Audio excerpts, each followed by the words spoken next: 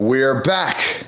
Just like the sun on the east coast of the United States, we're back for week 4, tackling the Premier League podcast with your host, Jack Sosa 17. And with me, we have BJ the Germ Jackson and J Sub the Boob Super. Beautiful weekend, this guys. How we doing? Oh, we're good over here. Doing great. Hope everyone else is doing good. Ready to talk about week 4 here. Heck yeah, absolutely. And before we get into the soccer action, we just want to say a big thank you to all the listeners that we've had. If this is your first episode, welcome. Hope you enjoy. If this is not your first episode, thank you so much for returning. Press that follow button. Give us a 5-star rating if you like the show. Send it to your friends. Get us out there. We'd love to reach a larger audience, and we'd love to become a weekly part of your lives. Starting with our first Saturday game, Manchester United back in action after their first win of the season against Liverpool last week. They took on Southampton at St. Mary's. Final score, 1-0, but an overall great game with a lot of different talking points, and we'll get to those. The first coming before the game, Erik ten Hag issues a statement to Harry Maguire. Just because you're the captain doesn't mean you're guaranteed to start. You think that'll light a fire under him, guys? For as much as they paid for him, you hope so. Seriously, if you're a Man United fan, you hope so. You want him to do good. You know how much they paid for him, how much they pay him now on wages. He is their captain of their club. It'll be a lot to drop him from being captain. So, yeah, you hope he does good. And to piggyback off that, you're a Manchester United fan, you want him to do good. But also, if you're an England fan, you want him to do good. Because if Manchester United sticks with this Varane and Lisandro Martinez pairing up until the World Cup, does Harry Maguire make the England team? I mean, what does Gareth Southgate do there? That's a good question. England's deep at every position this year. I would think the favorite to win it. So, yeah, if he doesn't get playing time, he might just lose his starting spot in that lineup. Yeah, he might. And he's lost it in this Manchester United lineup. Erik ten Hag electing to go with the exact same team that he started last weekend against Liverpool. The only difference, Alenga on the right and Sancho on the left. One noticeable thing, just as soon as the broadcast flipped to St. Mary's, the grass looked awful, guys. Yeah, one of the worst Premier League pitches that we've seen in the past year or two, for sure. Southampton coming out with a statement saying there was a disease running through the grass causing these problems. Poor groundskeepers, they got their work cut out for them, and so does Ralph Hasenhüttl, as the Southampton team were put under immense amount of pressures by this Manchester United team, but we'll get to that. Starting off, first half, looked like a fair back-to-back, end-to-end game. You know, there was at one point in the game, Southampton keeper and defenders had 5 straight saves really early on, and it really was one of those situations where you look at United and say, how do you not score there? Yeah, it was a complete FIFA moment. The ball just kept bouncing around, going back towards goal, and they just wasn't able to put it in. Absolutely. And one thing to be noted here, Southampton really have recruited decently well for a team that, you know, were not great last season, but mid-table last season. They've, you know, Djenepo and Salisu were added last season, but this catch-up guy, Aribo, Lavia, and then the subs they brought on in Mara and Lyanko were both brilliant players for them in this game. Obviously couldn't get the job done in the end as it ended 1-0, but decent players. What do we think about Southampton's recruitment there? I mean, I really like the catch-up guy, the center back. He's a really good young center back, very promising, so I like that signing for sure. And then also the Lavia center defensive mid from Man City. He's also very young as well and has a bright future, I think. So 2 very good recruitments there from Southampton and very bright futures. Yeah, I think they brought in 4 guys under 20, and I want to say that both of those are under 20. I know Lavia is, and they have played very well for Southampton to start this year. No complaints there. Yeah, so we'll get to the goal. First half, you know, other than that one FIFA moment where Southampton's keeper and defenders had 5 straight saves, United weren't able to break through. But they finally did break through. That breakthrough coming in the 55th minute by way of Bruno Fernandes, assisted by Diego Dallo. This goal was interesting because Alenga dropped deep into almost the right back position to receive the ball and start the move. And Dallow went into the channel and then came out wide. Or it's almost like Southampton defenders forgot about Dallow and we're focusing on why Alinga was so deep. A couple passes, the ball out to Dallow, and Dallow a brilliant ball across the box to Bruno Fernandes, who puts one home. What do we think of that goal? Well, that's part of the reason why Deleu's in that lineup. Like we've said on previous podcasts, he puts the ball in pretty well. He gets it in a good bit of times too. So he'll eventually find somebody on the end of it. Yeah, Justin did pretty well stating it right there. He puts in a bunch of crosses. He's not afraid to continue to put in crosses if his first couple aren't good. So if people continue to get in the box, he's going to eventually find them, and that's what happened with Bruno Fernandes. Yeah, one-time volley, put it right into the side netting. It was, or the side of the goal, I should say. It was a beautiful, beautiful strike from Bruno Fernandes. Caught it cleanly. Not the best volley of the weekend, but we'll get to the best volley of the weekend coming up. Needed to be shouted. Manchester United won up. St. Mary's got a little quiet, and you could hear the away end chanting. I think it was interesting. If I heard correctly, they were screaming, "We want Glazers out." Glazers being the owner of Manchester United. What do we think about the Manchester United fans up 1-0 away from home, chanting they want their owners out, Justin? Well, they've been wanting him out for a while now. They're given the financial backing, though, as we've seen today, where they just agreed €100 million move for Antony. So they're getting the financial backing. It's hard to push them out like this, you know? But absolutely. What say you, Jerm? Yeah, I mean, I really am not sure what they're trying to say Glazers out for now. Like Justin said, they're getting the financial backing they've been crying for. They just got Casemiro in, $70 million. Now Antony for $100 million. They're going after players, so not sure what you can be complaining about here. You got to just roll with the season, see how it goes, and hope for the best. Yeah, it looked like the Manchester United fans weren't happy with their owners, but you're right. The financial backing has been one of the best in the league so far, with the new signing of Antony, Casemiro, Lisandro Martinez, and Malaysia, and the free agent signing of Christian Eriksen. However, that didn't cost them a lot of money. They still had the want and the go-to to go get a player, so that's a shout there. Moving forward, Southampton really started to get on top of Manchester United after Manchester United scored a goal. They started to sit back a little bit and protect their lead and try to get out of St. Mary's with a 1-0 win. We'll have to say there was a shout for a penalty, a handball against McTominay. Ball came off of a Southampton's player's head directly onto McTominay's arm. It didn't hit off the Southampton player's shoulder, back to McTominay's elbow, and then onto the ground. Referee was having none of it on the field. VAR checked it, deemed it no handball. Obviously, the new ruling is saying if it's deflected off of a player and the offender doesn't have a chance to make a move or has no reaction to it, we're going to let that slide. We're going to let them get away with it as long as the arm is in a natural position. What did we think of that penalty shout? Should have been a pen if Luka Dean was called for a pen the other week. I think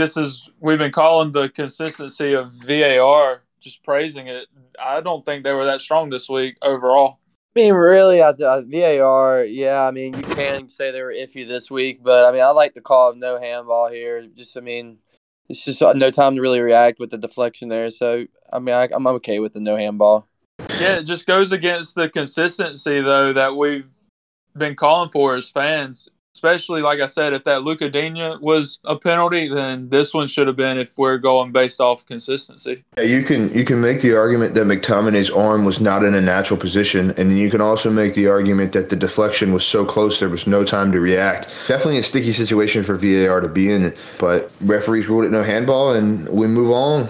Towards the end of the game, Erik ten Hag elected to bring on Casemiro for his Premier League debut. He got out on the field and really started to shore up things, but it did not stop Southampton's constant attacking of Manchester United box, which really brought out some incredible saves from David De Gea. Yeah, it's really like Southampton has to go down a goal or two to really start attacking. This would have been their third game in a row where they fought back and got a point from it. So they just need to start going after it earlier, I guess. Say exactly what Justin just said there. It kind of takes them get a goal behind to really start getting something in the game. But yeah, it brought out some really good saves in De Gea there at the end. Like I said earlier, Southampton brought on their young new striker, Mara. and he had a couple chances, including an overhead kick and a back post header that both could have really been goals, but great defending by Manchester United and a couple good saves from David De Gea, and they kept it 1-0, and it was a Manchester United win at the end of the day. Yeah, they really needed the clean sheet here because this was their first clean sheet in their last 14 away games. So really needed a clean sheet there. Yeah, really big for them to keep the clean sheet and also get 2 wins in a row. That's nice for Man United here. Kind of expected it, though, so nice momentum for him. Absolutely. Yep. 2 wins on the bounce after being 20th 2 weeks ago. It's a good turnaround for Erik ten Hag's men, and I'm sure the Glazers will be a little bit more relieved. There'll be a lot less pressure on them moving forward, but I don't think the chance of Glazers out will stop. We'll move on to the game of the weekend if you're into high-scoring games. Liverpool hosted Bournemouth at Anfield, and Liverpool fans saying you'll never walk alone, but Bournemouth sure did walk alone today.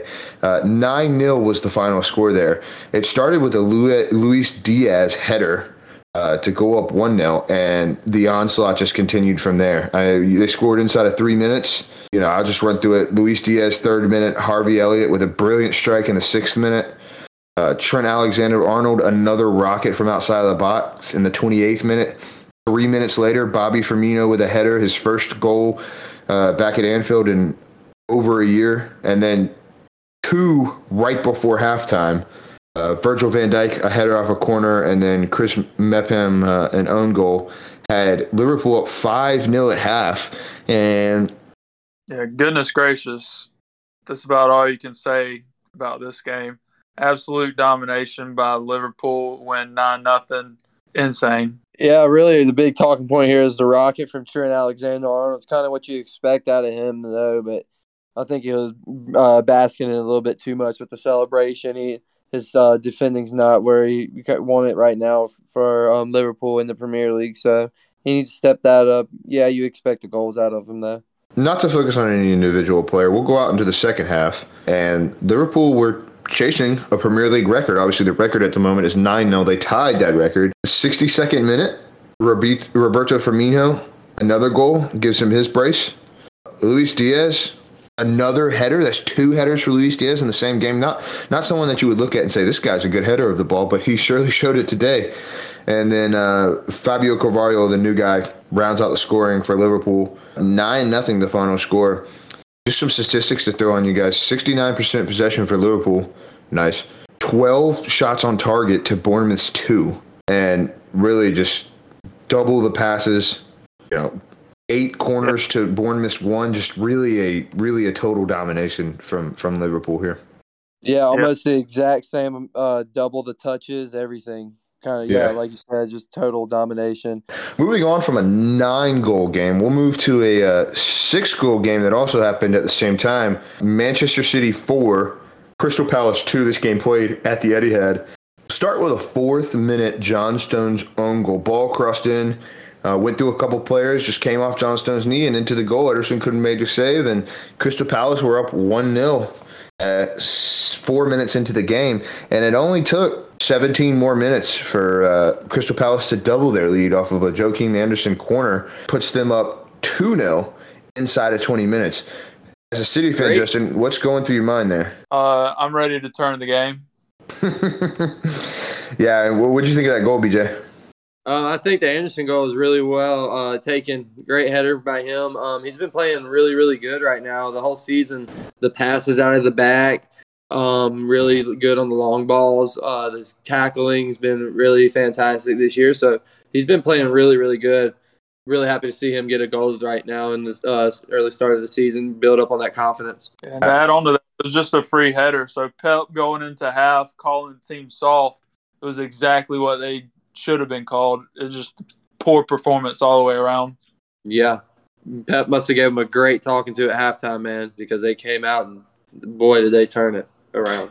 Yeah, we know how electrifying Pep can be, and he must have put on a display in that halftime locker room. Needed to be noted before halftime, a little bit of controversy here. Ball comes into Joachim Andersen, who goes to head it away and is met with the boot of Erling Haaland. A high boot called a foul on the field. Crystal Palace given the ball and nothing more. Is this dangerous play, guys? I could see a yellow, but that's it. Definitely not a red.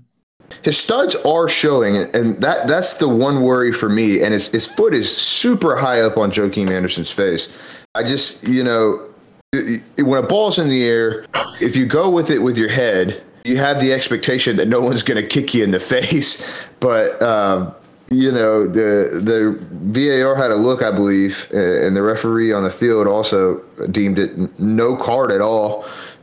Just a free kick and move forward. I thought that definitely should have been noted because there's been a lot said about it on social media recently about how City may have gotten away with one there. But nonetheless, halftime, Pep's talk, and it didn't take long for a 53rd minute deflected shot from Bernardo Silva to draw one back for City. Yeah, and that took City off right there, and they brought it on Crystal Palace after that. They really needed one goal to get back in it, and once they got that one goal, I really expected what to happen next. Man City just total domination. Yeah, I think after we scored that goal, I want to say that was like an 18% chance of winning it, and I told the dogs, I said, now this is where you bet the house on City to come back and win it. If those dogs could talk, I tell you, they'd say a lot. Moving forward, 9 minutes later, an Erling Haaland goal draws City level. Just a header on the 6-yard box makes it 2 goals. What do we think about that goal? I mean, that's why you buy a big, tall number 9, right? So you can swing crosses in and just have headers. Yeah, nicely lifted ball by Foden. It was flicked on by Alvarez before that, and he played well. But talking about the goal, finally, Phil Foden and Haaland link up. Good goal. Absolutely. Yeah, really, really powerful header from Haaland right there. Like I said, that's why you buy a big, tall number 9, and it didn't stop there. After a couple good passes, John Stones on the 6-yard line passes it to the opposite side of the goal, and Erling Haaland's there for a 3-yard tap in. Keeper can do nothing about it. Yep, like you said earlier, that's why you buy number 9 of his quality. He finds himself in the right place at the right time, so props to him. Yeah, but are we sure that was a pass, or you think that was a shot first? Well, I hope it was a pass for John Stone's sake, but, Yeah. So I mean, obviously you hope it's a pass for John Stone's sake, but anyways, it comes back to Haaland being a great number 9 in the right place at the right time. Doesn't matter if it's a strike a strike or a pass. So, yeah, he's going to be there. Yep. And it didn't stop there as just a striker's goal. I believe it was Ilkay Gundogan on the ball carrying it forward, and you could see. I mean, it was written in the stars what was about to happen. Erling Haaland in between the 2 center backs, arms stretched out like you got green grass. Play it right here to me. Takes it in stride, puts it right up underneath the keeper's legs, and 4-2. Was your final score there? Yeah, on that one, he called for it like 3 or 4 times before Gundogan played it to him. And then great display of the strength he provides holding off the defender as the ball was coming to him. Absolutely. I mean, that's a striker's goal right there. You can't deny that at all. Haaland with almost a perfect hat trick, just 2 left-footed goals instead of a left and a right, but almost a perfect hat trick. City, in City fashion, dominate possession with 80% of the ball. They were 25 passes away from triple the amount of passes Crystal Palace had, which is not surprising because Crystal Palace are known to like to play on the counter and really relish in set pieces. But, man, did City really show their feathers in this one. They were not playing it around. 27 clearances from Crystal Palace in this game. What a stat that is. And Man City earned their first victory against Crystal Palace since May 1st of 2021. I'm glad it came. Kryptonite no more. From a 9-goal game to a 6-goal game to a 3-goal game. Chelsea, Leicester at Stamford Bridge. Chelsea back on home turf. And I guess, we really just have to start with the fact that Thomas Tuchel was in the stands for this one, not on the pitch, serving a 1-game suspension from his antics in the London derby between Spurs and Chelsea. He and Antonio Conte getting into it. Funny Conte was allowed to be on the pitch for their game against Nottingham Forest. We'll get to, but Tuchel's the one suspended to the stands. What do we think about the FA's decision there? I think it should have been last week, right after the previous red card, but he definitely deserved his 1-game suspension. Yeah, Tuchel definitely deserved it, but so does Conte. So pretty surprised that he doesn't have to serve anything. Yeah, I thought that they would both definitely serve a suspension at some point. The Premier League coming out and saying that the reason Tuchel was suspended for this one and not last one was due to the Premier League sending their decision to an independent regulator to determine whether it was fair or not. Independent regulator determined it was fair. That took a week. And it didn't help Chelsea at all to have Tuchel on the sideline last week, so they didn't gain an advantage from this. But anyways, we'll move forward from that. To start this game off, I mean, it was a great attempt in the 5th minute by Loftus-Cheek. Great save by Ward to stop that shot. I really thought Loftus-Cheek was going to slide it home, but Ward was there. 5th minute, great start. Absolutely, and it was a brilliant ball by Raheem Sterling to put him across. I thought he was looking for Havertz, but Havertz and the defender both let it go, and there was Ruben Loftus-Cheek right there wide open. Brilliant save from the keeper. He's shown that maybe Leicester don't need Schmeichel, huh? Yeah, really thought that at the beginning of the game. Yeah, he's definitely come on after his week 1 or 2 error. But talking about Loftus-Cheek, he played well all game getting forward in that role. I think he's really cementing himself in this Chelsea squad for that spot. Yeah, I agree with you, Justin, on that one. And it's kind of an obscure position for him as well, because you would expect him to be a center defensive mid or a box-to-box midfielder, but here he is as almost a right wing-back or a right midfielder in Chelsea's formation, and he's getting forward well and making things happen. Just a finish there, and Chelsea would have been cruising at that point. We'll move forward from there.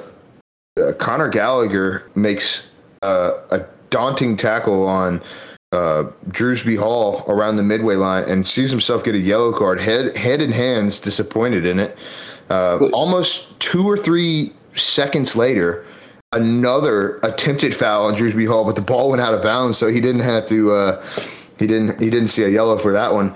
But it didn't take long, did it, for him to see his second yellow card, and Chelsea down to 10 men within 28 minutes of the game.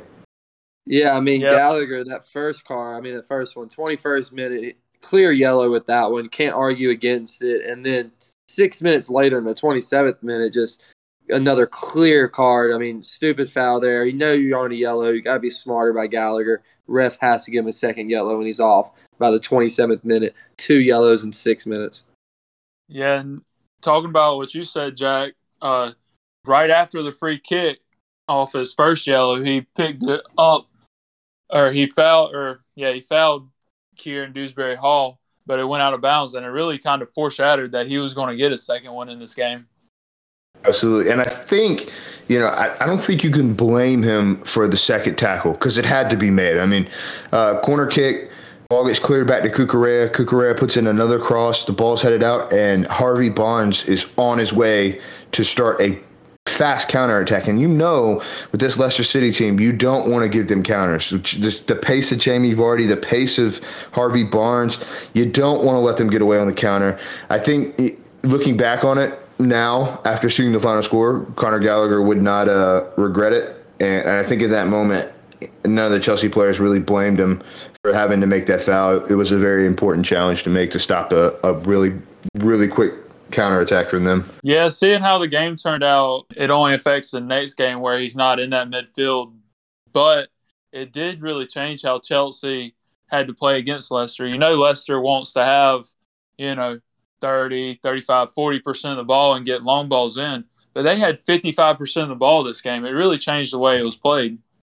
Absolutely, yeah. You would expect Chelsea to dominate possession of this game and really take the game by the scruff of the neck, but with 10 minutes, it's a little bit harder to do, isn't it? Yep. We'll move to the goal just after halftime. A ball in to Raheem Sterling's feet from Marc Cucurella.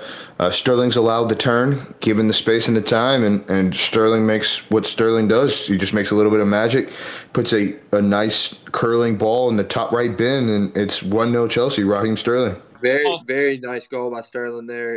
You can't give the player of that quality that much space on the edge of the box. Got to be smart about Leicester there. the hell of a dip on that shot, man. Hats off to Sterling.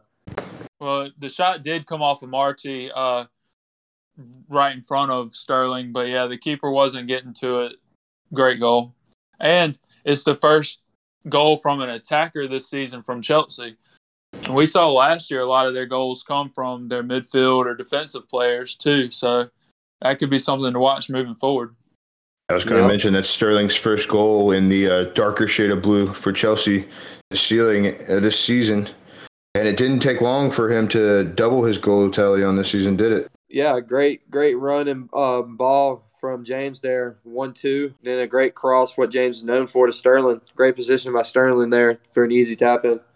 Back post tap-in, can't beat it, 2-0 for Chelsea with 10 men at Stamford Bridge. But Leicester wouldn't go away, would they? Barnes did really well in a 1v1 with Thiago Silva, one of those transition goals I was talking about earlier. And with his left foot, just puts one near post and beats Mendy on that near post, draw one back to make it 2-1. Yeah, very, very powerful strike by Barnes there. Good to see him get on the score sheet. I've always been a Barnes fan. Want to see him get going good before the England World Cup. Maybe he gets a call up. Hope to see it. Yeah, good 1-2 from Vardy there. And like I said, he just puts it past the keeper. Nice goal all the way around.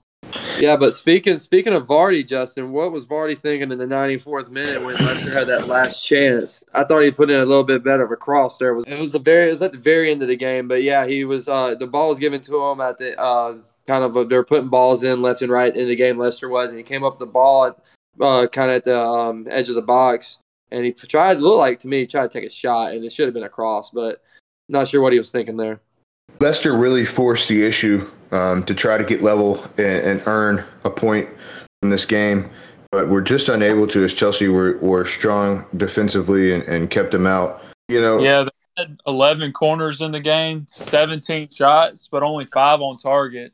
You really need to find the target more if you're Leicester, especially with that many chances. Yep.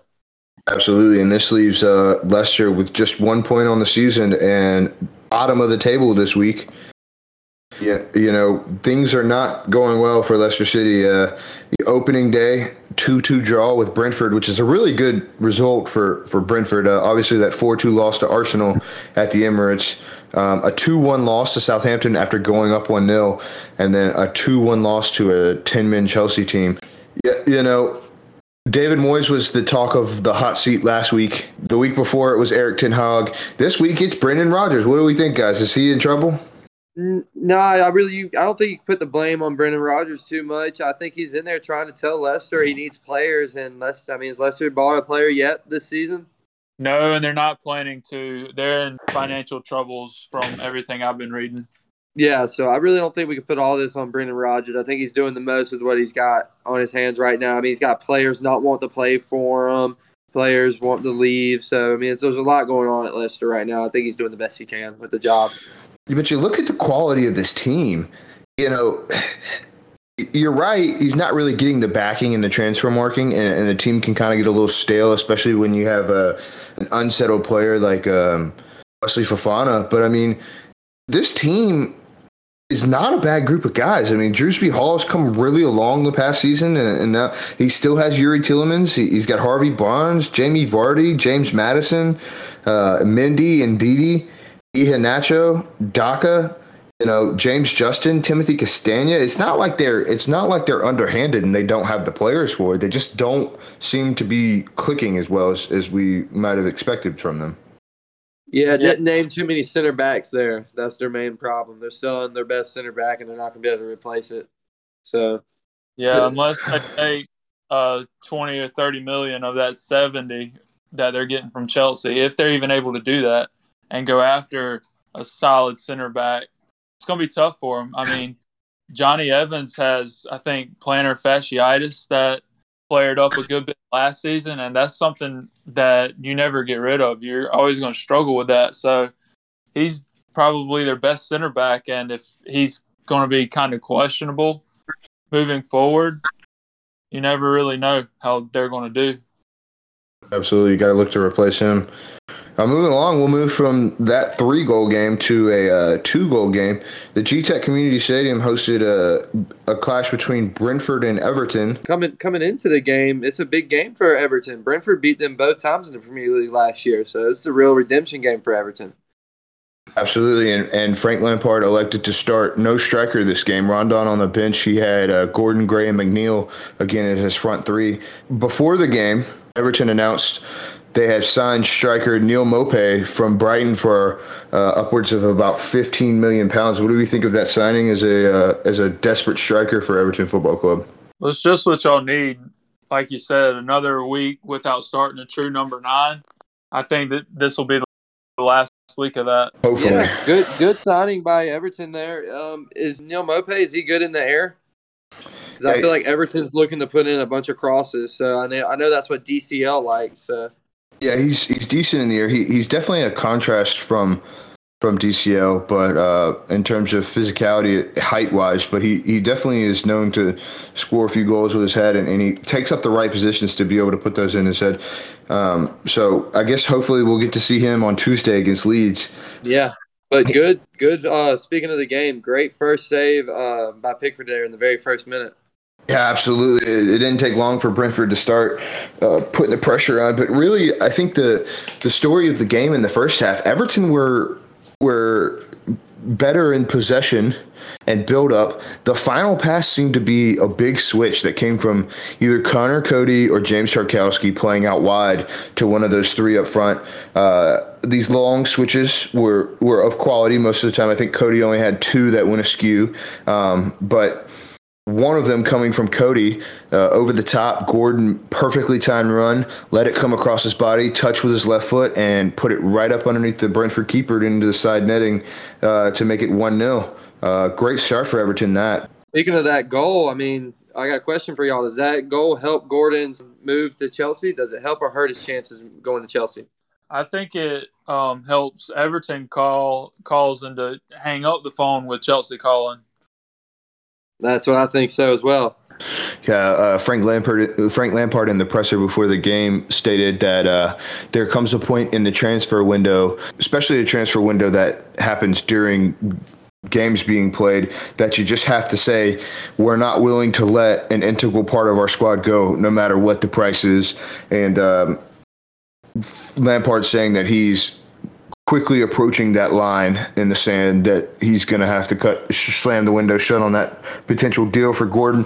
Gordon saying he wants the deal, but players don't always get what they want, and Anthony looks like the kind of lad that's going to put in a shift no matter what. So hopefully, if he doesn't get sold, he doesn't spite Everton for it and shut down for the season. But that goal definitely showed he's got a bit of quality about him, and Everton definitely need that in this team. That didn't stop Brentford, though, from making chances. Brentford bombing chances in the box. They rang the post twice, a couple good saves from Pickford, and just a couple of missed opportunities for Brentford. This game could have been level or Brentford up 2-1 at the half. What do we think about the way Brentford started that game? I mean, yeah, the way they started the game, especially, I think Everton looked very shaky in the first 10 minutes before Gordon's goal. So I think Brentford should have got one in the first 10 minutes. I think they should have got one again in the 33rd minute with that cross and header off the post, rebound shot over the crossbar. I think that should have been put away. So, yeah, Brentford definitely played a really good game in the first half, just very unlucky with their chances. Yeah. Even more chances from them in the second half, too, though. Yeah, and like you said, in the 33rd minute, whenever it rebounded back out to Wissa, he got completely scouted. If he puts it on target anywhere, I think he scores it. Yeah, exactly. Yeah, Everton definitely shaky on the transition. They had decent possession in the first half. Onana and Iwobi patrolling the midfield, creating a couple passes back to the center backs for those big wide switches out to Mikalenko and Patterson. But again, and this seems to be a theme with Everton Football Club.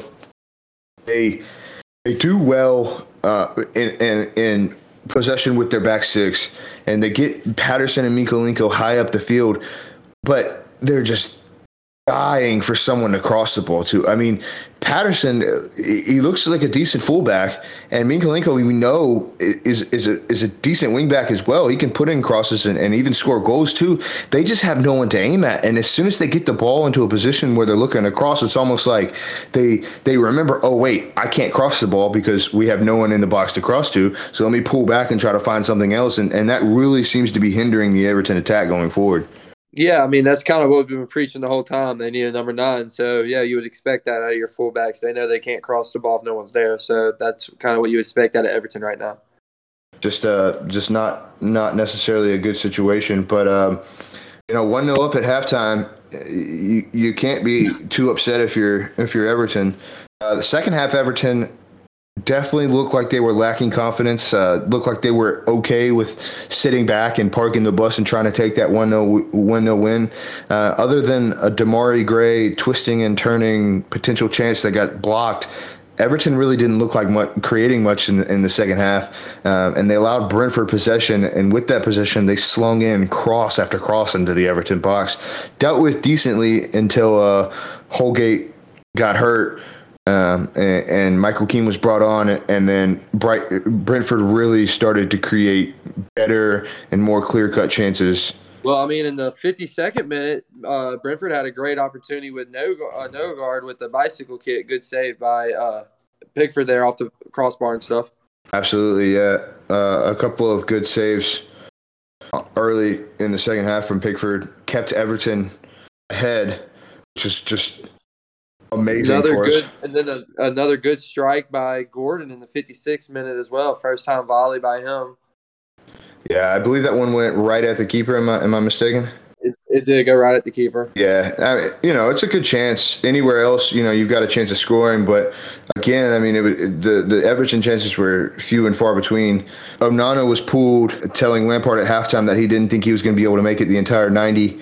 Pulled off the pitch. Tom Davis replaces him, and on the ensuing corner, Keane Lewis-Potter puts in a cross, flick from the front post, and Vitality Genlet was on the back post awaiting a tap-in. Iwobi and Patterson just lost their markers there. I mean, yeah, it kind of looks like the story of the season right now with these set pieces from the corners and stuff like that. Front post flick-ons, person waiting at the back post. So, yeah, great set piece by Brentford there in the 84th minute.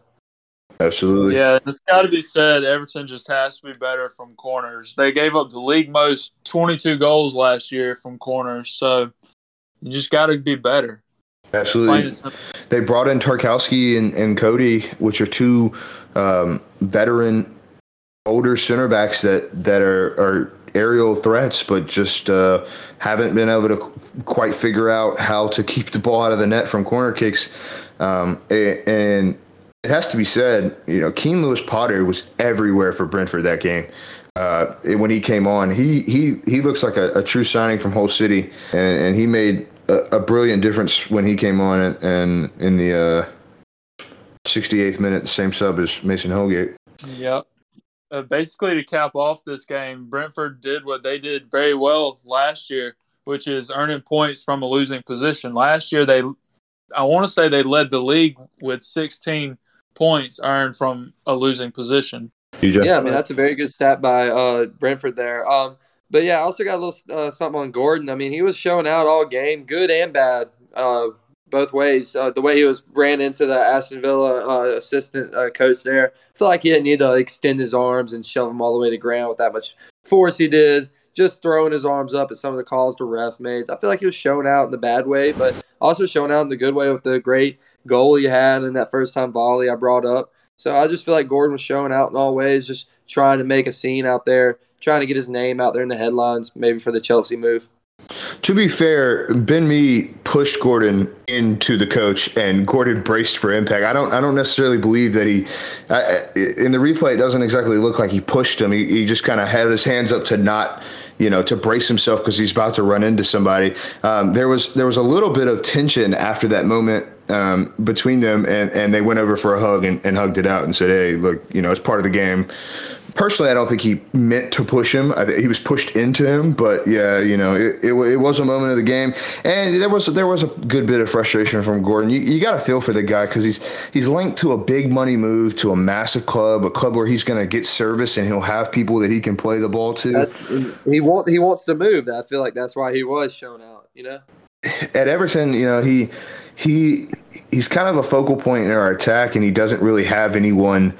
He doesn't really have anyone to rely on when he plays a ball in. He can't give service to anybody at the moment, and that's got to be frustrating for a player who, makes long runs with the ball, carries the ball very well, is very deceptive in his touches, and then there's no end product because he can't give it to anybody. But good for him to get a goal here, and we'll see with the remaining days in the window what his future holds. Yeah, absolutely.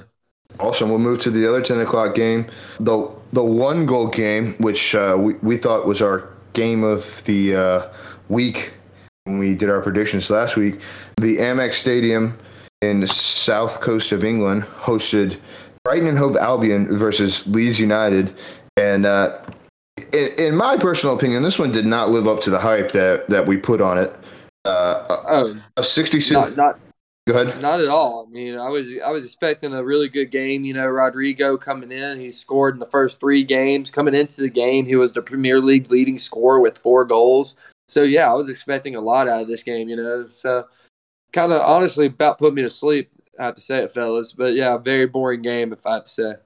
Yeah, you always expect a goal from Leeds, and it just never came today, which is kind of disappointing. Yeah, we can get into everything that happened, all the little stuff that happened in the game. But, yeah, very, very boring game, if I have to say.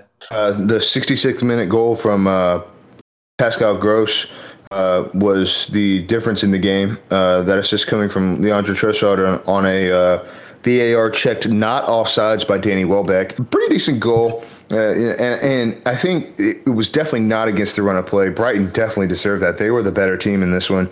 There's no doubt about that. One of the things I have to say, Tyler Adams for £12 million is a steal, an absolute steal. This guy is everywhere on this pitch. Yeah, between him and Brendan Aronson, both quality signings. Love it as an American. And I mean, considering they got $40 million for Calvin Phillips, $12 million on a replacement who is just at the same level or just under Calvin Phillips is a very, very good bit of business by Leeds. Yeah, really happy to see the 2 Americans playing for sure, and Adams especially balling out in the midfield. That helps out United States going into the World Cup, so I really like to see it. Yeah, and just what talking about the United States midfield needs. Constant playing time, especially in that engine room. Yeah, absolutely. But speaking more on the game here, I mean, Brighton, like you said, Jack, dominated the whole game for the most part, really. But Webster, 17th minute, really bad miss by him. Great set piece by Brighton, but he should have put that away. I was expecting more out of him there. Absolutely, near post cross. And then also, just speaking more on just Brighton here, another bad miss in the 27th minute by Trossard. He tried to take a first-time volley there and just completely mishit it. So, yeah, I feel like if Brighton just took these chances well, they could have completely ran away with this game. Absolutely, and they marshaled Leeds well on the other end of the pitch. I mean, they kept them away from the goal. Leeds were able to transition and get the ball into their final third, but as soon as it got there, it was shut down by Brighton. In terms of shots, Leeds only had 2 shots on target, and I think in the first half they really only had 2 shots total, and one was way off the mark. So it really wasn't, that performance that we see from Leeds. But they won the possession battle in terms of statistics. I mean, 57 to 42%, and in terms of passes, they beat Brighton in that regard. But again, 16 clearances to Brighton's 8. 5 corners for Brighton, 3 for Leeds. It really was a matter of Brighton just unfurling their feathers and showing that they, as a collective unit, are a true force to be dealt with in the Premier League this year. And props to Graham Potter in that regard. Yeah, absolutely. Brighton, 10 points to start the season out of 4 games. Only goal against Brighton this year, fellas, an own goal. So great start to the season by Brighton. Absolutely. Yeah, I'm sitting 4th by way of goal differential right now on the table, but tied on points for 2nd. Can't beat that, can you? Nope. Moving forward to the 12:30 game on Saturday, the Emirates Stadium hosted a London derby between Arsenal and Fulham. Notables missing players for Arsenal. Alexander Zinchenko and Thomas Partey both out for Arsenal due to injury. So the first time Arsenal have really had to change their rotation here. Yeah, to speak on those injuries, though, from what I've been reading, they're not really too bad of injuries. They're just precautionary injuries here. We know we have a midweek game coming up, so just trying to hold them out, not risk them play overexertion here, playing them too early. Long season, you got European games to play this year, so just taking it easy right now. Yeah, that's definitely a good shout. I mean, you got to have a little bit of rotation, especially with playing 3 games in 7 days. Coming up this week, and then again, like you say, Arsenal in the Europa League with that congested fixture schedule with that, Carabao Cup, FA Cup, and then the World Cup again. I mean, it is definitely going to be a season of rotation for a lot of those teams that have extra games to play. The first half, Arsenal, looked a better team as we expected, imposing their will. A couple of good chances. Yeah, definitely. I couldn't agree more, man. We had definitely a couple good chances there. Definitely should have put away 1 or 2 of them, I believe. But Arsenal domination, like you said, in the first half, very disappointed not to put away one of those chances. Yeah, really the best chance was where y'all had Leno out of goal, and he just made a nice stop to keep it 0-0. But since you brought him up, I think Leno was destined to play the game of his career this game. And I think he almost did. Yeah, he was on a mission.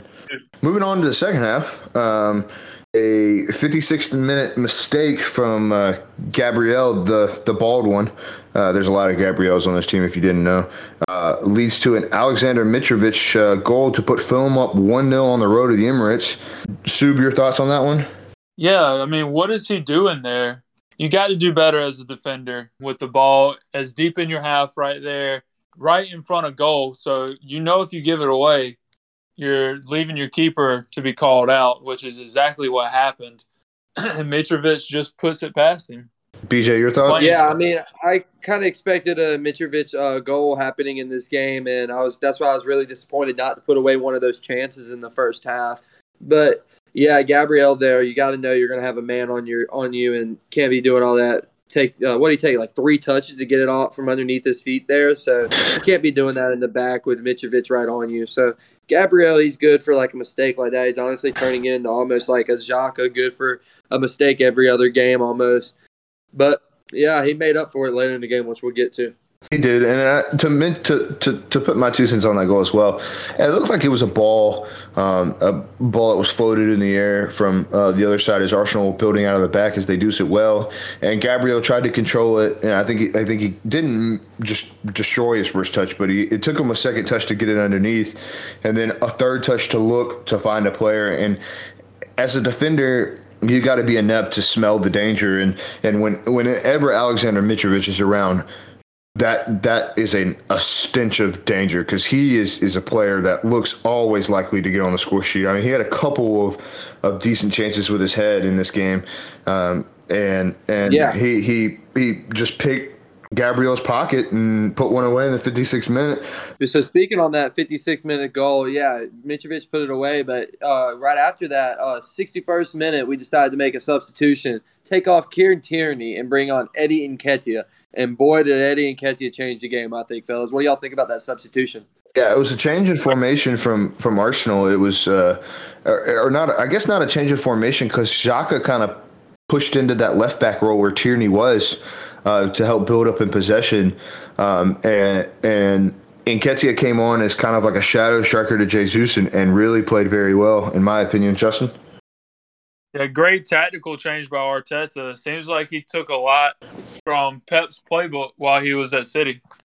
Yeah, and then so right after that, Martin Odegaard with the 64th minute goal to get Arsenal back in it. And boy, did that light the crowd up at the Emirates Stadium here today. And they took advantage of that crowd, the 12th man out there. Absolutely. Saka with a run down the channel and into the Fulham defense, just lays it off or just passes it to the left a little bit to Martin Odegaard, who fires a shot, sends Leno diving to his right, deflection off the defender, puts the ball to Leno's left, and it's a 1-1 game there at the Emirates. And I think when that goal went in, you just kind of knew that that Arsenal were going to find a way to get a second or a third and I find all 3 I don't points. know if you knew. I'm not sure if you knew that was going to happen. Like Arsenal of the past season, they're not really known for these comebacks that these big teams you got to make if you want to actually challenge for the title. So I really wasn't confident that Arsenal was going to get that next goal to get 3 points. I thought Fulham might have had a chance there to get another goal and make it 2-1 for them. So I wasn't knowing that was going to happen, but I was glad to see it happen. That's when you know you got a good team on your hands, a team that's willing to make these comebacks down 1-0, stuff like that. So yeah, maybe really happy to see it happen. Maybe not from an Arsenal fan's perspective, but from a neutral in that game, I personally thought, yeah, Arsenal's gonna find a way back into this one and get all 3 points, and they did just that. Gabriel to Bald Gabriel on a corner kick, and Bald Gabriel got his redemption, didn't he? Yeah, ball bouncing around off a corner, and ball bounced right behind the keeper, and Gabriel was there to tap it in, and he got his redemption, like you just said, and I think he was very happy from that. But even more happier was William Saliba, in my opinion. Did y'all see his celebration afterwards? Talking about a player that doesn't love the club. Come on, guys. I didn't see it. This guy's over here celebrating like he scored the goal. Love to see it. Yeah, you got to be happy with a 2-1 comeback against your in-town rivals. Arsenal's first test of the season. I believe that's the first time they've trailed this season, and it comes by way of recently promoted Fulham, a good Fulham team with that have gotten a couple really good results, and Arsenal take their rightful place on the top of the Premier League as they've looked the best club so far. Coming up for Arsenal the next 5 games, they've got Villa, Manchester United, Everton, Brentford, and Tottenham. So I feel the Villa game, when we get to predictions, I feel the Villa game will be one that they can win. And then the next 4 after that, the month of September and the start of October, will really be a good test for them, and we'll see how good this Arsenal team is. With that run of games, they could easily still see themselves at the top of the table if they keep playing like they are. Absolutely. They absolutely dominated possession in this one. Passes, touches, shots, all of the measurable statistics in this game. Arsenal won possession 72% to 28%, 22 shots to Fulham's 11 shots. Fulham with 30 clearances in this game, and Arsenal with over double the passes of Fulham. They really put it on them and did what we expected them to do, which was a 2-1 win. I mean, yeah, and going off like what you said, Jack, just about the games coming up. September, we only play 5 games, but the month of October alone, Arsenal play 9 games. So huge month for them in October. Just really excited to see how that turns out and see how this season really shapes up and coming into November. All right, well, we'll move to Sunday games, 9 a.m. Not necessarily the most exciting games of the weekend, but we did have some pretty good ones. We'll start Aston Villa hosted West Ham at Villa Park. Yeah, Scamacca making his first Premier League start. The Italian striker West Ham bought. Antonio hadn't been playing really good this season. They finally decided to bench him and give Scamacca his start, so I was happy to see that. I thought it interesting. West Ham decided to go with a back 5 that included Emerson, who they just got from Chelsea, and it didn't last long, did it? No, it did not. Halftime, David Moyes elects to go back to a back 4. He hooks Emerson off the pitch, and he brings on Saeed Benrahma for an extra attacker because he knew, hey, we haven't scored a goal this season. We haven't earned a point this season. We got to go for it, guys. We got to go get ourselves a goal, and the change in formation made all the difference as a 74th minute. Pablo Fornal's goal was the difference in this one. It ended 1-0. Pablo Fornal's shot deflected off of the defender, I believe it was Konsa, and just lifted up over Emiliano Martinez. Absolutely nothing he could do about it, and it was 1-0. Speaking on the first half, I mean, good strike by Watkins in the 13th minute, deflection for the corner, and then corner goes out of place, scored off the corner, though. So that was a great play by them. But but obviously I honestly thought Villa dominated the first half of that game and and a little bit of the second half as well. Yeah, West Ham did not look very menacing. I mean, they had good possession and they created a couple chances, but like you said, Villa looked to be the team on top. Bowen was on a 2v1 chance. A fake shot chopped the defender and pulled away, and Lucas Digne slided in to make a goal-saving recovery and tackle. That was a brilliant opportunity for Jared Bowen, someone who you would bet on to score there. Yeah, it was a really, really good tackle by Digne there. Goal-saving tackle, in my opinion. Absolutely. Yeah, and if you're Bowen there, I think you got to take your shot earlier because they had a 2v1 on the break with the defender, and if he decides to get it over to whoever's running with him or shoot instead of chopping the defender, he's got a much better chance because that gives Lucas Digne the chance to get back and make that tackle. Yeah, I agree. Absolutely. Obviously, West Ham get their goal, and they see out the rest of this game. To be noted, Steven Gerrard didn't really try to change much. He just made like-for-like substitutions, and he brought on Buendia for a hurt Coutinho. He brought on Leon Bailey. He was switching like-for-like players and sticking with the system that he had and trying for it. But when the final whistle blew, the boos erupted from Villa Park. What do we think about 3 wins from his last 15 games from Steven Gerrard at Villa? Villa had most of the chances getting forward this game, so I can see why he made the like-for-like subs. But 3 wins in 15 with that Villa squad, I mean, you should definitely have at least 8 wins with what they've got on paper.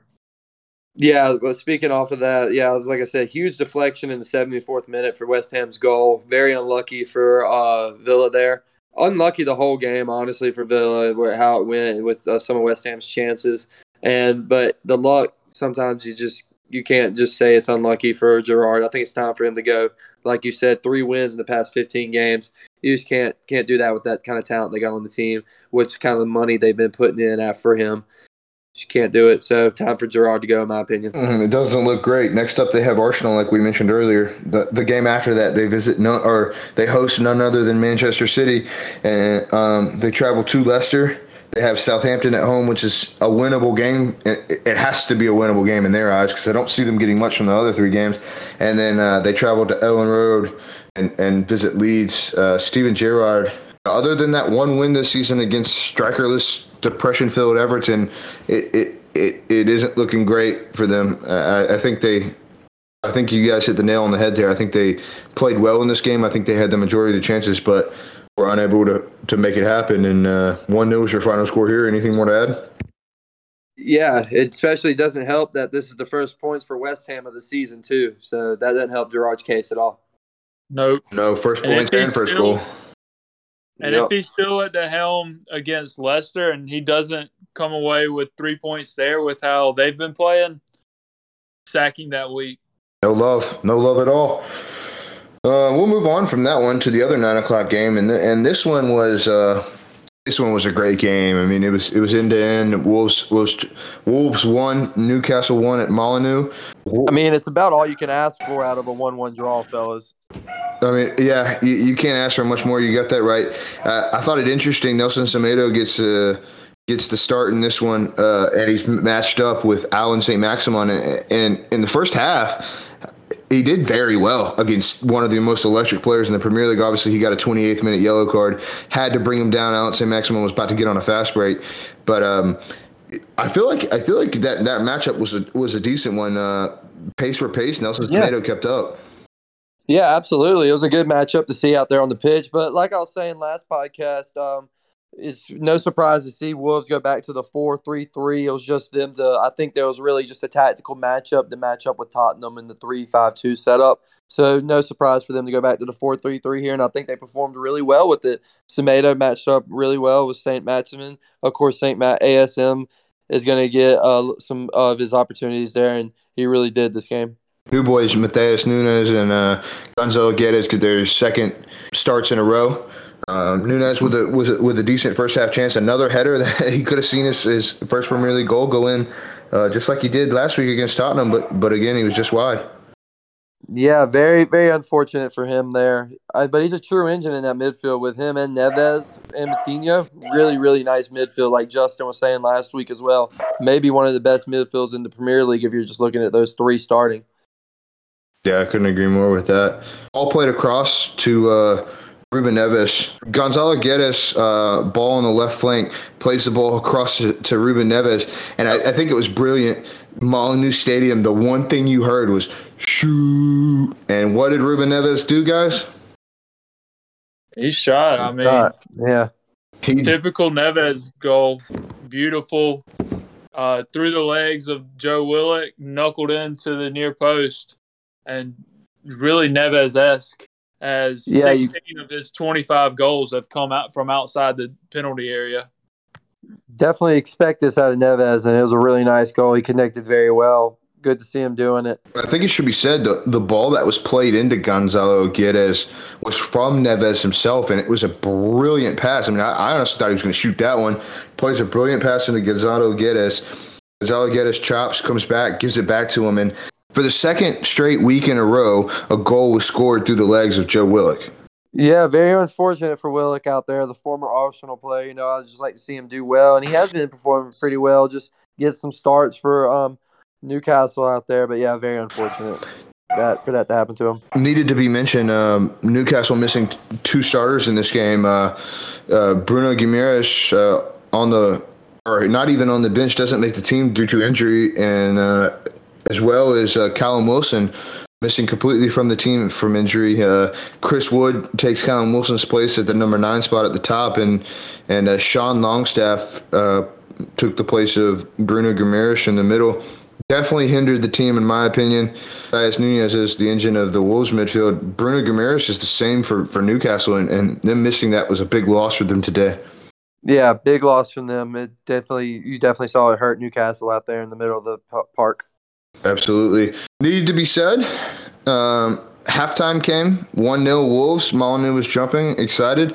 After halftime, in the 46th minute, Fabian Schär gives the ball away, lunges straight into a challenge on the shin of Neto, and saw a yellow card. VAR reviewed this and backed up the referee's opinion. No red card. What do we think of this challenge, guys?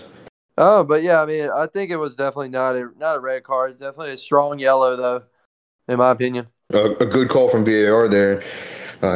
Keeps the game level at 11-11. Newcastle crossing in lots of balls later on in the game, but unfortunately for Eddie Housman, they had withdrawn Chris Wood and had really no head to aim at. No height in the Wolves box. I mean, I think they put in a successive 8 crosses at one point to no regard due to no height in the front line. It needs to be said, there was a second goal scored for Wolves in this game. On a counter, Pedro Neto nudged Fraser as he was going up for a header. Didn't get caught on the field. Neto takes the ball. 3v1 counterattack. Neto plays a brilliant cross to Jimenez. 2-0. VAR had a look, called the foul, no goal. Did Fraser go down too easily? I think it's a real foul there. I mean, you saw a clear extension of the arm, in my opinion. So you got to call it. I mean, yeah, don't call it on the pitch, but it led to a goal, which, I mean, if the play leads to a goal, you got to call it back. So, yeah, good call by VAR there. Yeah, I completely agree with everything BJ just said. You saw the extension of the arm, and it directly led to a goal as it led to the 3-on-1 break. So, got to call it back. I think I agree with you guys as well on that one. I think it was a good no call on the field, allow the play to continue, and that's what VAR is for, is to get those decisions right, and I think they nailed that one. 90th minute, Newcastle on the attack, as they were towards the end of this game for the most part. A ball popped up in the air. It came down with a little bit of ice on it. It was so high in the air. And a one-touch strike from Alan St. Maximin finds the right side netting of the goal. Jose Saul didn't even make a move for it. Couldn't make a move for it. No chance. Alan St. Maximin, beautiful one-time volley. You haven't seen it. You need to see it. Guys, what do we think of that goal? Is that a goal for the year? Oh, yeah, definitely potential goal of the season right now, in my opinion. Alan St. Maximin, great volley there. He's been playing with that sauce all game, though, so you put a little bit on that volley, and boy, did he. Yeah, what a volley it was. But it's his first goal in his last 18 league games and first since January. So hopefully it really opens up for him in games to come. Yeah, that's something he's not really known for is those goal tallies and stuff like that. So I am really happy to see him get on the goal sheet.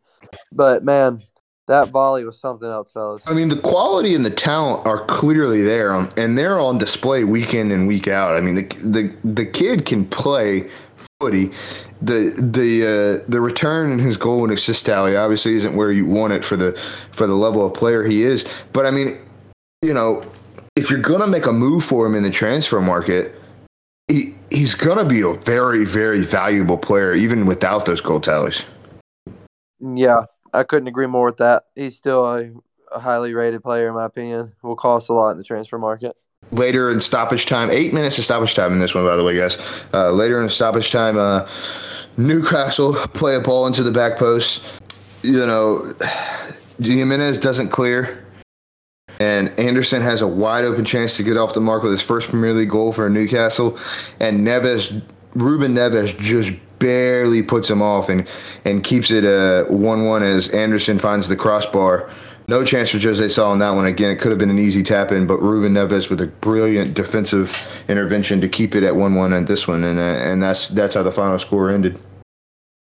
Yeah, and is this a set piece that we'll continue to see all throughout the year where the attacking team tries to find the man at the near post and he flick it on to the far post? Yeah, it looks to be a trend for the Premier League for sure. Absolutely. A nice set piece, and it's working well. I mean, to mention, not to bring it back to Everton, but to mention that's how Brentford scored their goal, across the front post, flicked onto the back post, and there's a wide open tap in. So it looks to be a really good rhythm and it looks to be a decent set piece, and we'll see how many more teams can profit off of that. Yeah, absolutely. Moving on to the final game of game week 4. Forest hosts Spurs. Conte elects to keep the same team, the same 11, starting 11. If it's not broke, don't fix it, right, guys? Yeah, you got that right. I mean, they've been rolling with it for the past 4 games, so yeah, no surprise to see them just stick with it. Good, solid starting lineup for the Spurs. Yeah, and they've been clicking well. So, like you said, if it ain't broke, don't fix it. Yeah, Spurs. Started on the back foot. Morgan Gibbs-White was starting for Forest. I thought he was brilliant the entire game, but especially in the opening minutes. Speaking of Forest's lineup, though, Yates starting in the middle. Ryan Yates, a academy player, has been with Forest since the age of 8 years old. So really exciting to see him come up and make his first Premier League start for them this season. Absolutely. He started in the middle next to O'Brien. And Forest started on the front foot. I mean, they really looked electric in the first few minutes, feeding off of that brilliant Forest atmosphere. And Steve Cooper's tricky trees put in a couple of good chances to try to get up early, but Spurs doing what Spurs do just so well. Counterattack. First chance for Kane. Spurs build up. Kulu finds Kane. Shoots through a crowd of people. No chance for Dean Henderson. It wasn't a clean hit. It had a lot of top spin, hit the ground, bounced one time, but it found the side netting, and Kane gets off the mark with a 1-0 start to the game for Spurs. What do we think of that goal? Yeah, Dean Henderson never really saw it, so never really had the opportunity to dive for it. Wasn't, like you said, wasn't a clean hit by Kane, but enough to find the corner like he's known for, corner of the goal. So no surprise to see him started off by Spurs there. But like you said, man, the Nottingham Forest really out there trying early. Morgan Gibbs-White looking really hot out there. They're really trying to put something together, and just unfortunate for him not to get a reward there at the beginning of the game. Yeah, that was Kane's 3rd goal of this season so far, and he would add to that tally later in the game. But Kane was also, just a few minutes later through 1v1 with the keeper again, and Joe Worrell retreated just impressively well. Brilliant slide tackle, keeping it at 1-0, and giving Forest the best chance they could to stay in the game. And I think that was just a brilliant save that needed to be mentioned. I think the theme of this game was Forest were moving the ball really well and were creating lots of chances, and Spurs were just deadly on the counter as they normally are. I mean, it really looks like Spurs win the ball back, and they find Son or they find Kulusevski, 2 brilliant runners with the ball, and they just say go. Like it's almost like as soon as they get a ball, as soon as they win the ball, Conte shoots a gun in the air, and all of them are just off the mark. I mean, they're sprinting down the field. This is a Nottingham Forest side who have signed 18 players now, but a recently promoted team and outpossessed Spurs in this game 55 to 45%. That's no surprise for Spurs. They're a team that is willing to sit back and sacrifice possession to get these counterattacks. They want a team to feel like, oh wow, we got possession, we can step up with the ball. Get our whole team into the Tottenham's half of the field, and then boom, as soon as they lose that ball, like you said, they're off. That's what Tottenham wants. They want to lure you in. So no surprise there to see Tottenham not having possession. They don't care one bit about those possession stats. But yeah, that's what we typically see from Tottenham, and that's why City always has such hard time playing them. But talking about Force, they seem to be too precise all game, trying to find the perfect pass for the perfect shot. Sometimes you just got to rip it and see what happens. Yep, always looking for that one pass too many, like from Force. Yeah, I think y'all hit the nail on the head with that one. And that front three from Forest was creating some impressive chances. The front three of Morgan Gibbs-White, Jesse Lingard, and Brennan Johnson.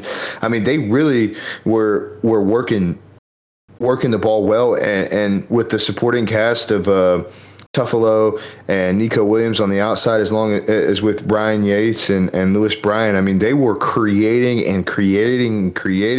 just could not find the final pass for a goal, and it needed to be said. I mean, Spurs were decent defending wise. I mean, obviously they kept a clean sheet, but not due to a little bit of luck on their side, as Forest were really, really good.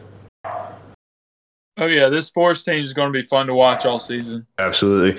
Yep, very, very young, talented team. Excited to see him play this year. Needed to be said, 56th minute, Spurs awarded a penalty. Yeah, great save by Dean Henderson there. Boy, did he erupt the crowd, and I thought Nottingham Forest was going to do something there. And they really did almost right after it. They could have made something with that chance right after the save, but they didn't, and really couldn't get back into the game after that. Yeah, Dean Henderson's second penalty save of the season. The two coming against West Ham's captain Declan Rice and Spurs captain Harry Kane. What were you going to say, Sue? So do y'all think that the yellow card was the right call for the handball there? So the Premier League came out and said, you're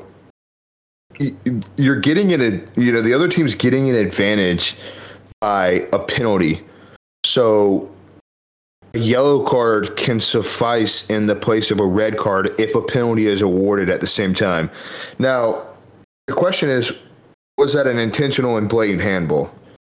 I feel like he wouldn't have. There was no chance the attacker was going to get ahead on that ball. Yes, his arm was way out of position. I agree with the pin and yellow card, but there wasn't a clear goal scoring opportunity there. So I don't think it could have been a red, in my opinion. Right, and the laws of the game state, if it is an intentional and blatant handball to stop a clear, obvious goal-scoring opportunity, then it's a straight red card. But other than that, I think the referees got it right. I don't ever like to take the sides of a referee because I think they're all bastards and they all suck. But I think they got it right in that situation. What do you think there, Sue? Yeah, I think they got it right. But talking about the definition of the ruling there, it definitely covers the first half of it, but I don't think Kane gets his head on it, so not a clear goal scoring opportunity.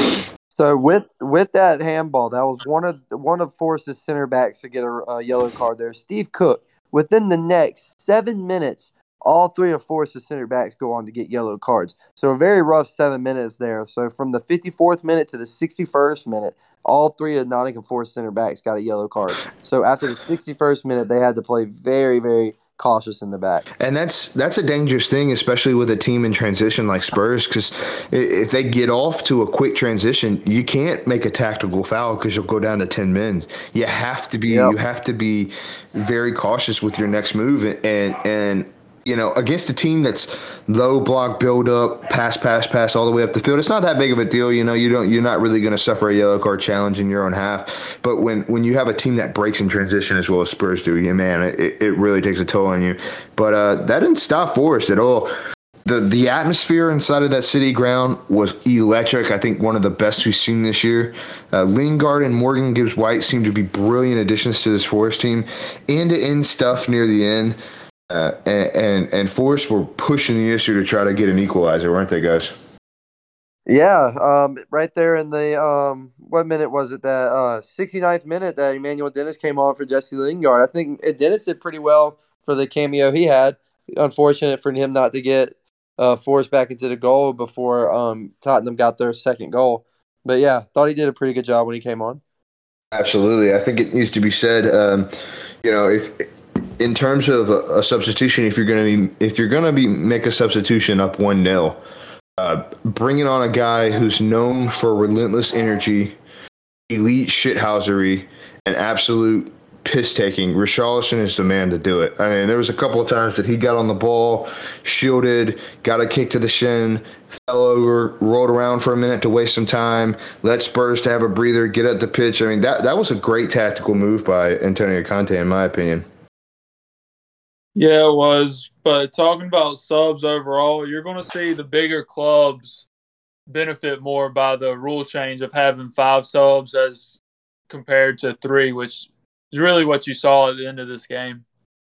Yeah, but you're also going to have to see clubs strategically plan these subs because you only have 4 counting halftime to make these substitutions. So you really can't make just one substitution if you want to use all 5 of these subs. You got to make 2 or 3 at one time if you want to use all 5 of them. So you got to plan them out right. If you want to take this one player off, can I take this other player off with him at this time? So you got to know what you're doing with these subs. It can come back to bite you in the ass.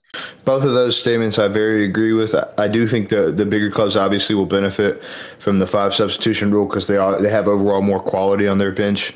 And you saw this, a 74th minute change from Antonio Conte. Saw Ryan Sessegnon replace Ivan Perisic, who is an older lad, and he worked very hard. I mean, his quality is there for everyone to see, and he's been brilliant this year so far for Spurs.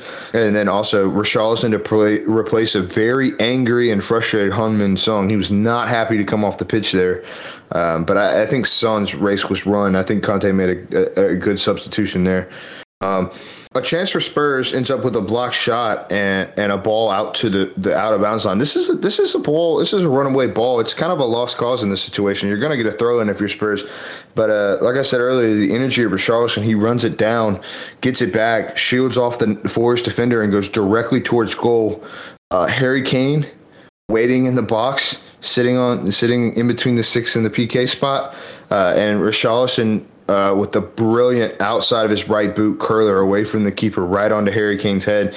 And as soon as the ball crossed the line, Dean Henderson jumping up, looking at his defenders like, what are you guys doing? I mean, what are you doing? What do we think of that assist and that goal, guys? Oh, great assist from Richarlison outside the foot, like you said. Couldn't have been placed better for Harry Kane. And then if you put the ball in the spot, you know this man's going to capitalize on it. And that's exactly what he did. 2-0, 2 goals from Harry Kane today. And then once that goal happened, there was no chance for really Forest to get back, in my opinion. Just completely drained them in the 81st minute. Yeah, the assist is worth more noting than this goal right in front of goal. But it was, yeah, they were tired. They were about done then at that point, Forest was. And they for sure wasn't going to get 2 to come back. 1 was going to be about all they could manage. And that was kind of the deflating pin on that. I think needed to note a bit of class from Antonio Conte here. He made a stoppage time substitution. Rodrigo Bentancur made way for the arguably Forest legend Dejed Spence, who came on to a pretty emotional round of applause from all the Forest fans. A big thank you from them to their player who was an integral part of that season that brought Forest up last year. Touch of class there from Antonio Conte and an overall touching moment in this game towards the end. That'll wrap up game week 4 here. And what a week it was. We saw a 9-0 game. We also didn't see 1-0-0 game. So if you're into scoring contests, game week 4 was the week for you. If you've been a habitual listener at this point in the show, you know what's coming next. It's our chance to try to predict the unpredictable. Game week 5. Obviously, game week 5 this week is starts Tuesday and ends with a Manchester United Leicester match on Thursday. So we'll just jump straight into the predictions, and we'll see you guys back for the next podcast. Should be released Friday night. First game, we got Brighton going to Fulham. Who do we got in that game, fellas? I'm going to go with Brighton. I think they continue this run of form, and they may even keep Mitrovic from scoring. I'm going to go 2-0 Brighton. Yeah, I think 13 points from Brighton in their last 5 games. It's a hard bet to go against Brighton. And even though it is at Fulham, I think Brighton get the job done on the road and continue this brilliant run of form from Graham Pottersman. Brighton has been playing well, but so have Fulham, y'all. I got a draw happening in this one. I see a little 1-1, 2-2 action happening. But moving on to the next game, second game of week 5, we have Brentford traveling to Crystal Palace.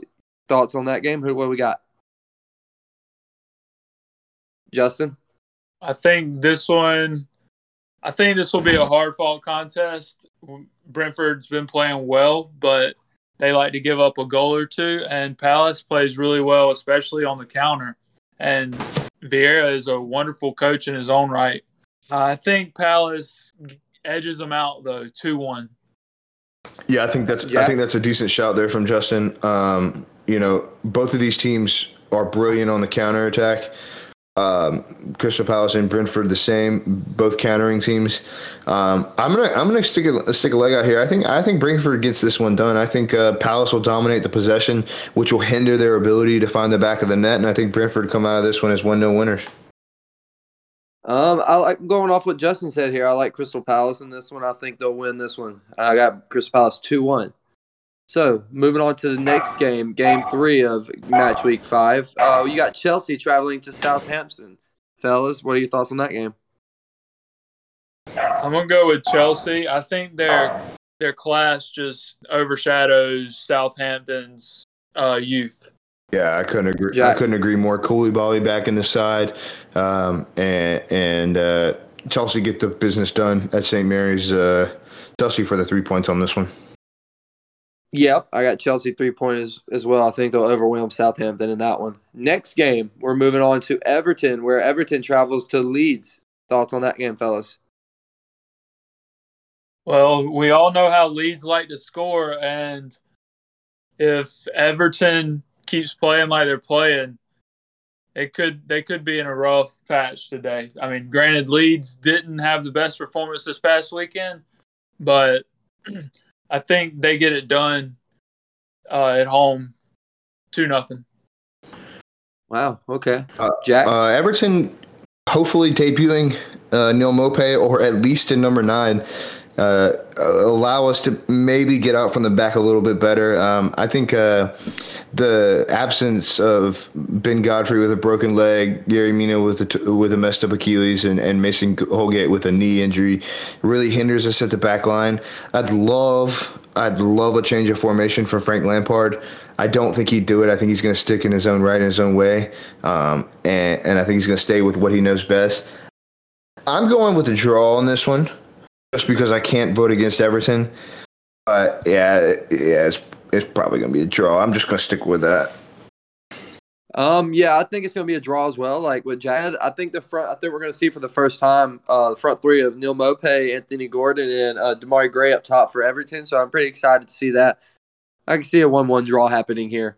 We'll move on to the next game of match week 5, where Villa travels to Arsenal. Jack, thoughts? Yeah, Villa coming into Arsenal. This Villa team are in shaky form. Loss, win, loss, win, loss. Really not finding it together. I don't think they can get it done. I think Arsenal cruise to a 3-1 victory in this one. Justin? Yeah, I think Arsenal's pretty dominant in this one.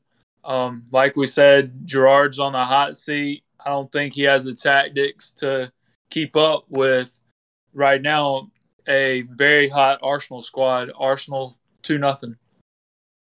Yeah, I would like to see a clean sheet here, which it could happen. But even if we do give up a goal, I think the crowd will be there to lift us right back up, and it won't bother us one bit. I see Arsenal winning this one, hopefully 3-0 or 3-1. We'll move on to the next game, where Nottingham Forest travel to Man City. Justin, what are your thoughts on this game? Well, hopefully our center backs come to play in this one, as we've seen Nottingham Forest able to get in cross after cross after cross. But with that being said, I feel like you got to say City's going to win. I'm going to go 3-1. Jack? Yeah, City all day on this one. At least 3 goals. 3 points for City. Yeah, I agree with y'all. I think City's definitely going to get the 3 points here. I would love to see Nottingham Forest come out and do a little something with this young squad they have, but I think Man City will just be too much for them. Easy win for Man City overall, 3 points for them. We'll move right along to the next game where Wolves travel to Bournemouth. Jack, what are your thoughts on that one? Yeah, this will be a Wolves win. Overall, in the game they just played, I thought they were really well against Newcastle. I think they may have deserved more than 1 point. Newcastle were decent, but they finally found the back of the net to tie it 1-1. But Bournemouth, just, again, a team that we all have a lock for going down. I'd bet my life savings on Bournemouth going down. And I don't think they can get anything done against Wolves. I got a 3 points for Wolves here. Justin? Yeah, I got Wolves winning. We all know how hard it is to score against Jose Sa at the back in this Wolves team, and Brentford's just struggling, really struggling right now. So hopefully Wolves can find the back of the net. I see it being a typical Wolves win, 1-0. Yeah, I see Wolves dominating this game. I would almost put my life savings on Bournemouth finishing 20th this year, fellas. That's how confident I am they're going down. But, yeah, Wolves dominate this game. I see maybe a 2-0 win for Wolves today, even though they're away. We'll move right along to the next game where Tottenham travel to London to face West Ham. Thoughts on this game? Yeah, they're not going too far, as Tottenham are also in London. But I've got a decent game here. I think this will be a pretty good matchup between the two teams. West Ham are in poor form, but they finally are off the mark with a 1-0 win at Aston Villa at Villa Park. I think this Tottenham team are forced to be reckoned with. They don't do it in style. They don't do it overwhelmingly with lots of goals, but they get the job done here, and I think this is a win for Tottenham. Justin? Yeah, with how West Ham's struggling to score, I mean, they scored their first goal in 4 weeks this past game. I see Spurs winning it pretty easily with the form that they're in. 2-0. Yeah, with West Ham getting their first goal of the season in the last game, I don't see too much of that happening in this game. I think Tottenham will take it easily with 3 points for them here. But not sure where Tottenham's located in London, Jack, because I know North London's red. So we'll move right along to the next game where Newcastle take on Liverpool. Thoughts on that game, Justin? I think Liverpool come out hot still from this 9-goal win at Bournemouth. I think they win, but they obviously don't score as much. 2-0 Liverpool. Jack? Yeah, after that display from Liverpool, I don't know that you can bet against them at this point. I think we're going to go with the Liverpool for the 3 points here.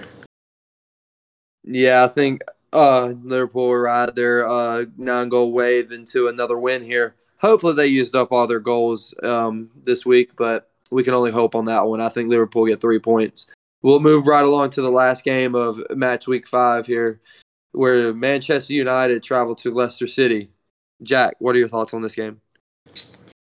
Yeah, Manchester United, Leicester City. This is an interesting battle. You got Leicester City in a bit of a rough patch. Finally have the Fofana ordeal settled, but they'll welcome in a hot Manchester United team off the back of 2 wins and a really rejuvenized Manchester United team. You know, Varane and Lisandro Martinez versus Vardy. That's an interesting matchup. But I don't think Leicester have the firepower and the quality in this one. I really think Manchester United are going to take this one. And I think this is 3 points for Manchester United. Justin? Yeah, I agree with Jack that Varane-Martinez partnership is coming along very nicely in the past couple of weeks. And Vardy, he's starting to get older. He's still got pace, don't get me wrong, but he's starting to lose some of that. Got to go with United. I'm going to say 2-1. I think Leicester still find one in this one, but like you said, they just don't have the firepower, it seems. Yeah, I'm going to go out on a limb here, fellas, and I think Leicester tie this one up. I think Leicester get a little nice 1-1 draw here from Vardy. I do like that partnership in the back by Martinez and Varane, but makes you want to think, where does that leave Maguire? We'll have to think on that one, and we'll let Jack sign us off. Yeah, guys, if you made it to this point of the podcast, we greatly appreciate it again. This is our third episode, and we've thoroughly enjoyed bringing this to you. We've got a busy week coming up of this match week that we just covered. We'll see you back again on Friday. If you're here and you haven't yet, press that follow button. Leave us a 5-star review. If you have any questions, comments, anything you want to add, any suggestions for us, you can email us. It's tacklingthepremierleague@gmail.com. We'd love to hear from our listeners. We really, really appreciate you guys. And as always, cheers. Cheers, y'all. Thanks for listening. See you next time.